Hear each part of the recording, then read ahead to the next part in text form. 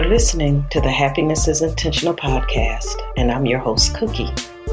This is a podcast created to share the experiences of different individuals. We are always learning something new, something that supports or redefines how we see ourselves, and it adds to our personal growth. So I ask you, how do you make your happiness intentional? Being purposed for education.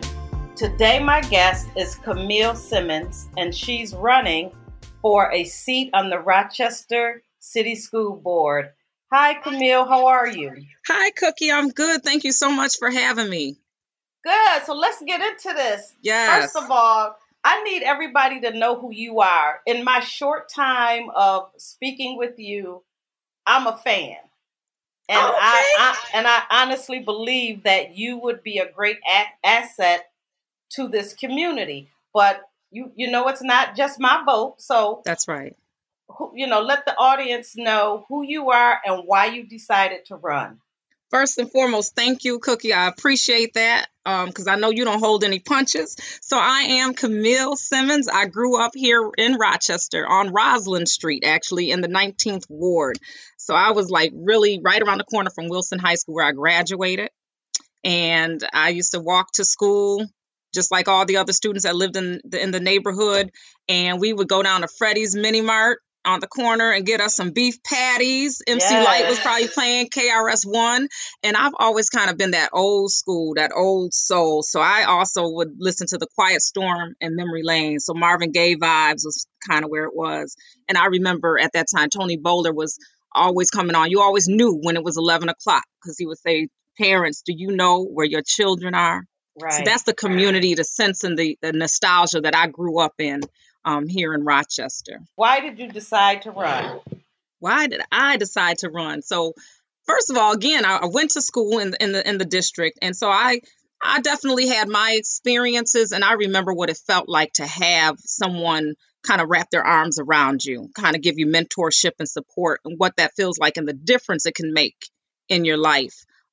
Also, having graduated, I had my own son who has now graduated from the district, so I'm a parent, and I've gone through so many different things getting him through the district. So I have a heart for serving. I want to see our children win. And that's also what I've done over the last 15 years. I've worked in the district schools. So I've worked in different schools with students in their homes, with their families, school administrators, and so on. And it's really about the heart. Yeah. So with the one organization I started as a youth advocate, and that's where I think the meat of it is. We lose opportunity when we think we're sitting at high tables. It's really getting on the beat and getting in that street with those children. So going into the homes of the children, throwing a child in your car, going on a ride, you'll be so amazed at the issues of life that come through the children. So that work, I worked with them on academic outcomes, getting them through school, working with their teachers and parents, helping them gain employment, and a lot of life skills mentorship, which is what our students really need support with. From there, I went into operations, so I started to oversee programming for college and career readiness, and again, youth employment. And now I serve as a continuous improvement manager, again, focused on educational outcomes. And this one includes children cradle to career. This is for children before they get into school all the way up to high school. So we often miss that grade school. We focus on early grade literacy and so on. So those are the areas that I'm in. This was not something I really chose, if you will. I didn't come in saying, I want to serve on the school board. It was a natural migration for the work that I do and the commitment I have to the students. And that's where my heart began to lead me. How do you think that you being on the school board could help address them? Absolutely. So there's so many challenges. If you look at our third grade literacy rates, for example, about 17% of our third graders are reading at proficiency. Third grade is a predictor for high school graduation. 17%? 17%. So if you look at our collective third graders across the district, when they take the NWEA assessment, which is an assessment to check on their critical thinking and their reading proficiency, 17% are reading at proficient level. And again, if that's a predictor for high school graduation, we know that we've got to get something going on way before high school. And that's something that I stand on is early interventions. How are we assessing and making sure that our primary students are ready and getting the skills and the resources they need before high school? Because once you get to high school, it's an uphill battle from there. So we need to really get those early interventions under wraps. Wow. So now I know you have what do you call it? Your 5-step plan or your 5-step? Yes. I have a 5-point plan. So Camille Simmons, 5-point plan. Camille Simmons for Rochester City School Board has a 5-point plan. Well, let's hear it. Yes. My bullets are collective voice, graduating ready, high quality instruction, school resources, and equity. All of this is founded on equity. Let me give you a little more. So the collective voice, that includes the students, their parents, the educators, and the community. Everyone needs to be able to collectively work together and have inclusive conversations about how we can best serve and support our students. We've got to get away from these silos and have this collective, unified conversation. Graduating ready is not just about getting through high school graduation, but what I said earlier, those early interventions have to happen for these children, or we're going to stay on a hamster wheel. That is when we lose students. By the time they get to the 5th grade, if they're not 100% engaged in wanting to learn and graduate, we've lost them by the time they get to 10th grade. That's right. When we talk about school attendance, that's another huge issue that's going around with the at the district right now. We often think of high school students, but school attendance issues are even happening in the elementary and middle school stages. So if we can mitigate school attendance issues there, maybe we could remedy them before they get to high school, because practice makes perfect. We want our children in school. And that speaks to the pandemic right now. A lot of them are not in school. And so there's a lot of learning loss going on, and students are not even logging in. From an employer standpoint, working, I work with a lot of parents who have to deal with their kids being able to log in, parent-teacher conferences. Yes. And then we also have this digital divide, and even parents not understanding how to use the technology. So it becomes an issue for many of our parents and our students. So absolutely, I think you're perfect in your assessment in addressing that. So what else is in this 5-point plan? Absolutely. So the well-supported instruction, Cookie, Camille Simmons's 5-point plan, my well-supported instruction, when I talk about that, I'm talking about school resources. So you have some schools in the district that are performing really, really well. You look at their proficiency rates, because all schools are not the same, and they're doing well. What are the best practices, and what are the resources that are going into those schools? And why are they not across the district? Because we know there's some funding inequities that are happening. So how can we try to better support and remedy those funding issues that are happening? We've got a boatload of money that has come in, but there's a lot of strings attached to those dollars in some cases. So there's an opportunity. So we want to have culturally relevant curriculum. When our students identify with the curriculum, when we have representation, even in our teachers, there's data that shows our students will respond. If I'm looking at Cookie on the radio and I see that she's doing broadcast television, broadcast radio, I see myself. Right. And that's something that I can aspire to be. But when you don't see yourself represented anywhere, it's difficult to see yourself in that way. So we need to start creating a roadmap for our children. We need to not wait until they're in high school to show them who they can be, but start showing them early. Anti-racist curriculum, culturally relevant curriculum. We have a plethora of English language learners in the district. We have to make sure that those students are getting the supports they need. Special education. We've got to make sure they're getting the resources and the supports as they go, and that the assessments are happening in a timely manner. And we can really start changing our district around. Okay, so let me ask you this. What started you on this path? I know that you've had some community involvement, and you were part of the group that built the bookcases, or were delivering the bookcases with the books. What was that called? So I serve with Rock the Future currently, and I am a continuous improvement manager. So one of the pieces that we worked on is early grade literacy, and that's where we recognize that third graders are not reading at proficiency. So this particular part of Collective Impact, we work with the district in partnership. We work with all kinds of community members, CBOs, educators, parents, students, and we are looking to figure out how to engage students in literacy. So one of the pieces that we looked at just to really build awareness around that was the bookcases. Listen, Cookie, we got on the U-Haul truck and went all over the west side, east side, south side of Rochester in that U-Haul, jumping off that U-Haul and literally physically carrying those cases to the steps. And the reward was watching a little boy. One of the other pieces, this one little boy, because we try to make sure all the books were representative of the students. Right. That's important. We handed this book to this little boy, and it had Martin Luther King on the front. And he said, "I'm going to be Dr. King." That was it. That was it, right? That was it. Right. Because you want them to see the importance of knowing who they are, the people that have come before us. I think that's an excellent program. And when I heard it was on the news, I heard about it. I even think they did a story on it. So I think it's fantastic that you were a part of that. But you also do some other things in the community. Oh yeah, I'm always trying to stay connected to the community. So I do poetry, and I'm at various events. So you might have, a couple years ago, I was at a Juneteenth event. Next week, I'll be speaking at a Encompass Learning Center for some students that are going off to college. I've done workshops with little girls. The last workshop I did before the pandemic was called "A Rose is Still a Rose," and we were teaching oh yes, it was something. And this room full of girls, they were eating it up, and I was eating them up because we learned from each other. But it was just that interaction, that pulse that you put on. There's nothing you can do without having a pulse on that community, Right. And if you're coming into this thing for politics, sit down. If you're coming into this thing for business or some kind of personal agenda, sit down. You'd better come in here loving our children, because this is a city and a district that is made up of Black and brown children, and they need support, and they need to know that they matter. And that's why I'm here.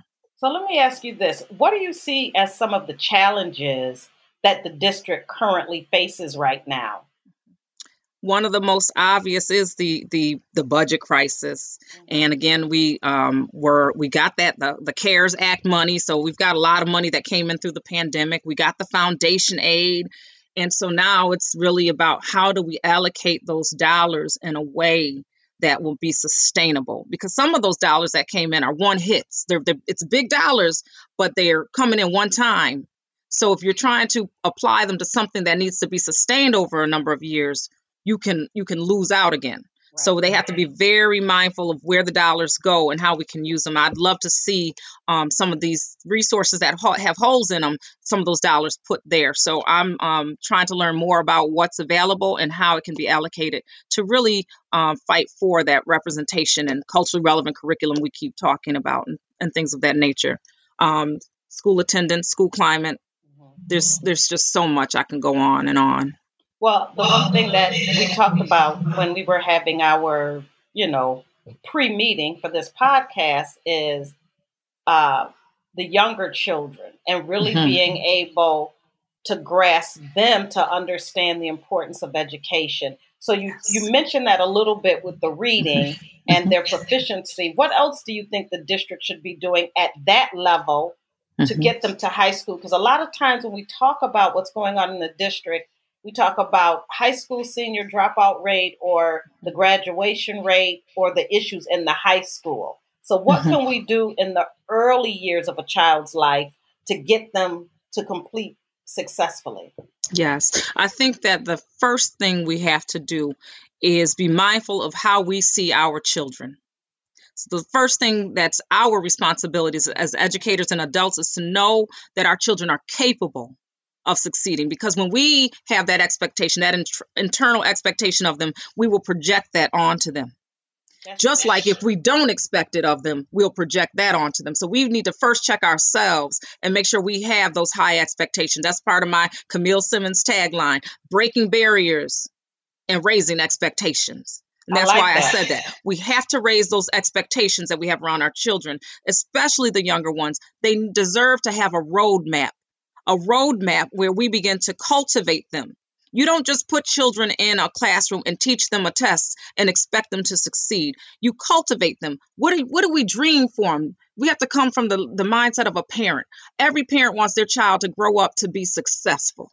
What does that success look like? So we as a district have to identify what that success looks like. If they go into college, career, or what have you, and begin to show those young people where the world looks like at their level. So a third grader might go out and explore different things. They look at things from their level, and we make it applicable. I think our children should have financial literacy. Well, a third grader is not going to do financial literacy, but if we begin to show them at different levels the applicable life skills they need, they can grow into it. And we just create that educational roadmap.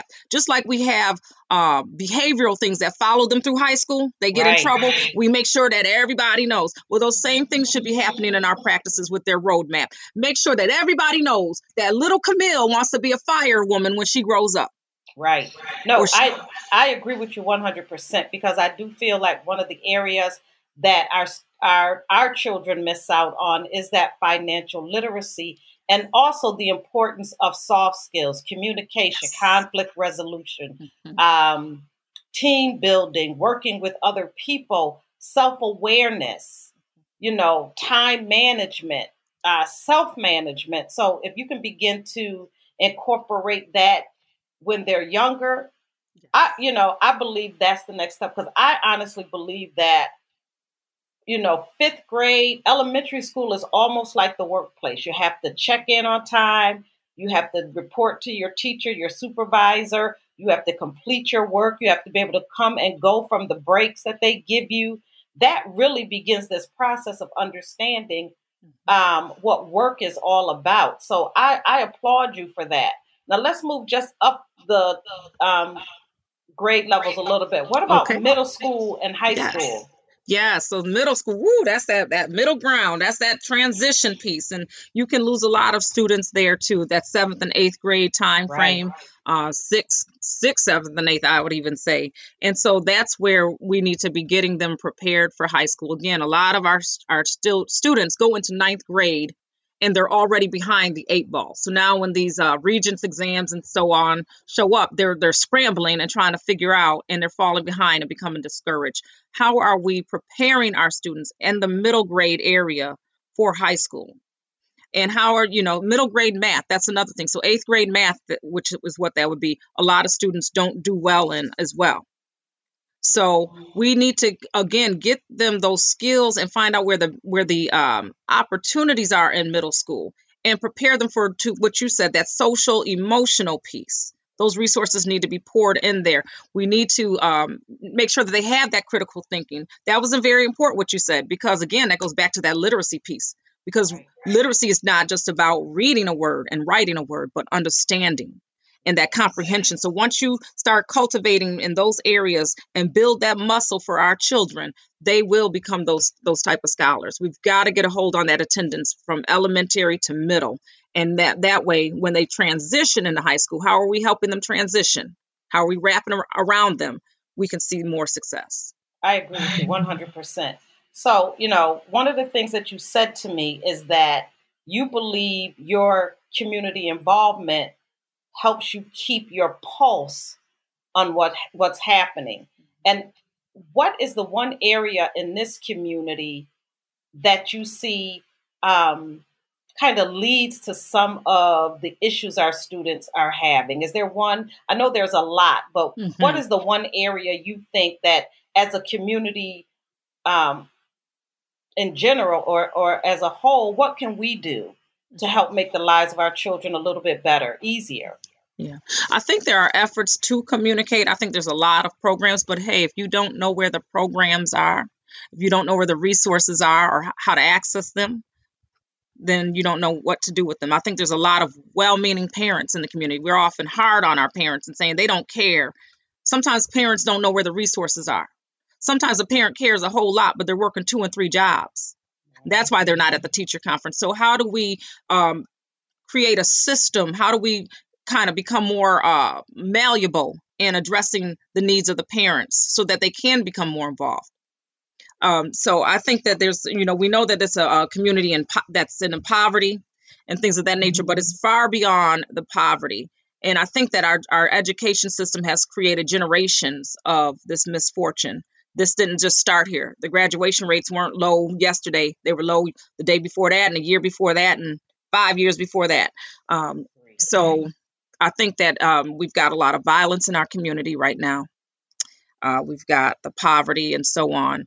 And we've got to figure out how to build bridges to fill those gaps. How do we get those resources out? The school district is making efforts. How do we get those communications out? Because people are saying they're not getting them. So how do we make sure that they are getting the communication? So really bridge that gap. Yes. So now, if you're elected to the school board, you're going to be working with a group of people that have a tenure over you. And also with a new superintendent, how do you see yourself fitting into that group? And, what would you say to them that you bring to the table? I see myself, I'm not here to fit in, but I'm here to get in and work with this system. But I am here to work collaboratively and respectfully with my constituents, if you will, including the superintendent for sure. I think there's a lot of opportunity with the decisions that are here at play. And I think that my background in understanding the students, working with the students and continuing to work with the students, as well as my continuous improvement and operations management, all of those things will come into play when we're making decisions at the board level. Again, having that pulse on community needs. And I have this accountability piece where I really feel that coming into this seat is going to require me to really follow through on making sure the community is heard. That is my mission. The community voice needs to be heard, and I need to be responsible to making sure that happens. I need to be responsible to make sure, and I expect to be held accountable. But with my continuous improvement, that comes with the whole measurement. I got a measurement mind, Cookie. So when you're talking to Camille Simmons, you're going to understand she's going to start asking those questions. Well, how are we measuring this? How effective is this program? So that's going to go into how we negotiate contracts and what we enter into and what we allow to stay in the district to support our kids. Well, it's always nice to have that person that understands those dashboards, those Excel spreadsheets. I could tell that's what you do. I honestly believe that. One more question before I get to the question I ask everybody. When is the primary? And if people want to learn more about your 5-point plan, how do they get in contact with you? Yeah, so the primary. Vote for Camille Simmons on June 22nd, 2021. That is Tuesday, June 22nd. That is the primary. And with the Facebook likes are nice, but we need you out there voting. That's where it really happens. You want to see people that need to be in the seat. I believe I should be in the seat, and many of you have been supporting me, and I appreciate that. June 22nd is where we need you. And you can find me on SIMMONS 4BOE, FORBOE, Simmons4BOE.org. That is my website. You can learn more about me there. I'm also on Facebook under Camille A. Simmons for Rochester City School Board. So you can find me in different areas. You can check out my campaign video and learn more about what I stand for in my 5-point plan. Well, I really appreciate it. And it's been a pleasure talking to you. But I ask all my guests, because I am a proponent of happiness and really doing that work to get there. So, Camille Simmons, how do you make your happiness intentional? Yes, it's so important. I'm a poet. I am a poet. So when I get to perform in the community and I see other people respond to that energy, that's happiness for me. That is where I put my feelings, my thoughts, everything that I'm going through. It comes out in my poetry, and it's designed to uplift and empower. I love to read. I love to write, and I love nature, Cookie. I will walk by some water in a heartbeat and just sit. I just love to relax and just kind of be in solitude, and that's where I find my happiness. I like that because my whole purpose of doing this podcast, number one, is for this community to hear about other people in the community trying to make a difference. And also understanding that regardless of where you come from or where you're at, there's a purpose for you. So that's right. I really appreciate talking to you today, being purpose for education. My guest today was Camille Simmons. She is running for a seat on the Rochester City School Board. And I'm going to tell everybody, get out on June 22nd. Yes. And make sure you pull that lever for Camille Simmons. And thank you. It has been a pleasure talking to you. And good luck. And I'm sure this won't be the last time that you and I get a chance to speak. Thank you so much for having me. Yes, Cookie. Thank you. You're welcome. Bye-bye. Bye-bye.